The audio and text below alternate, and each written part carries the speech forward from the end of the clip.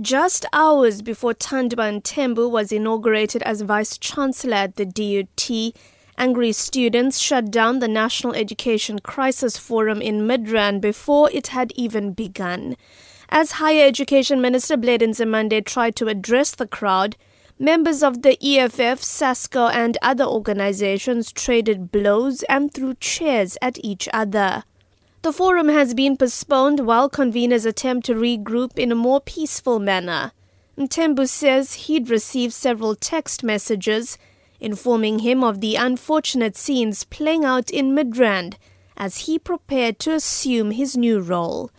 Referring to the Fees Must Fall protests, he says while students may be angry, he wants them to positively engage on ways to take South Africa forward.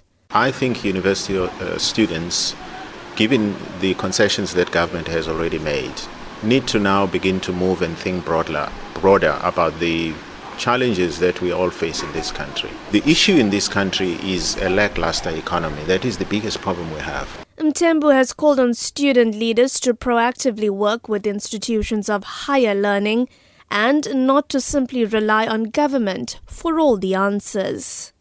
And it's up to government to give more to the 4 million young people between the ages of 18 and 24 who are not in school, who are not in employment.